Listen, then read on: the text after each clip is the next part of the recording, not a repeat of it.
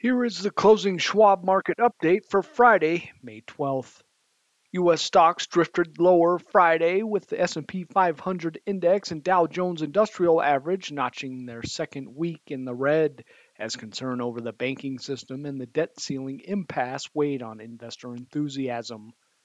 With earnings season winding down, the market is increasingly focused on the outlook for the economy and interest rates, not to mention the possibility of potentially catastrophic economic consequences should Democrats and Republicans fail to raise the debt ceiling.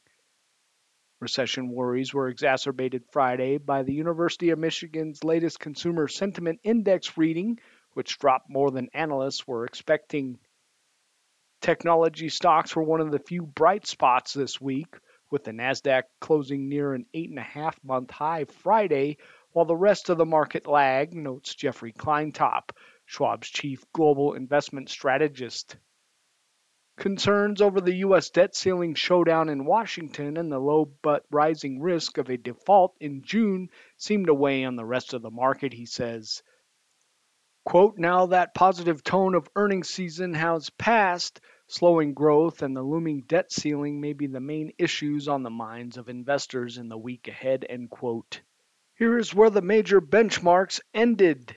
The S&P 500 index was down 6.5 points or 0.2% to 4,124.08. The Dow Jones Industrial Average was down 8.89 points at 33,300.62, and the Nasdaq Composite was down 43.76 points or 0.4% at 12,284.74. The 10-year Treasury yield was up about 7 basis points at 3.464%. CBOE's Volatility Index was up 0.1 at 17.03. Consumer discretionary stocks led the declines Friday among S&P 500 sectors, with financials and energy shares also weaker.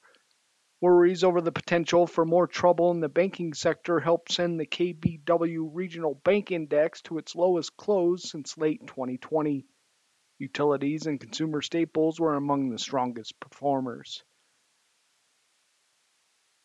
The following companies reported results over the past day or had large news-driven stock price moves. First Solar said it is acquiring Evolar AB, a Europe-based developer of thin film for solar panels, for up to $80 million. First Solar CEO Mark Widmar said he expects the acquisition will accelerate our efforts to develop tandem technology that continues our commitment to ultra-low carbon, responsibly produced solar, according to a statement. First Solar shares were up 25%. Fox Corp was downgraded by Wells Fargo to equal weight from overweight, with the bank citing demand challenges for linear TV and the costs of sports rights.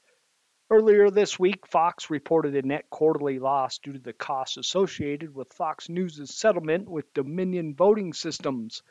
Fox shares fell initially, but rebounding to post a modest gain.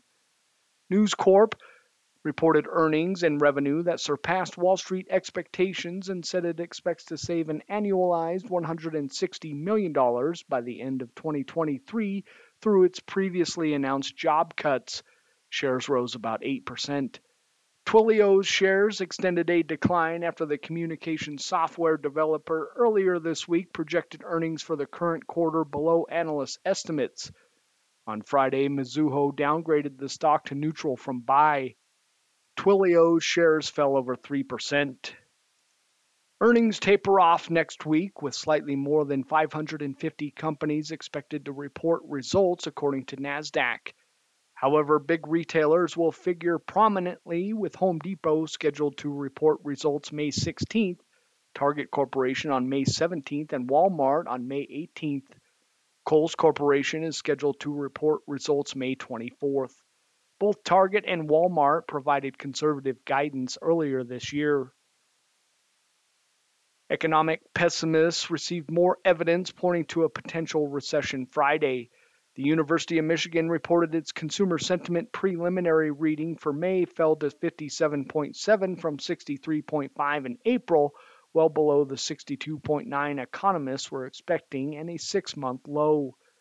The index of consumer expectations fell to 53.4 from 60.5. Long run inflation expectations rose to 3.2%, a 12-year high. Joanne Su, who leads the survey, says the drop reflects, quote, renewed concerns about the trajectory of the economy, end quote, according to a statement. While current incoming macroeconomic data show no sign of recession, consumers' worries about the economy escalated in May alongside the proliferation of negative news about the economy, including the debt crisis standoff, she adds. Quote, year ahead expectations for the economy plummeted 23% from last month. Long run expectations slid by 16% as well, indicating that consumers are worried that any economic downturn will not be brief, end quote. Weakness in consumer sentiment follows the Labor Department's downward revisions to job growth in the first 2 months of the year and other signals of economic slowdown. On Thursday, weekly jobless claims rose 264,000, the highest reading since October 2021. A jump in weekly initial jobless claims may have been the reason the market didn't react positively to this week's inflation data, the Schwab Center for Financial Research says in a report.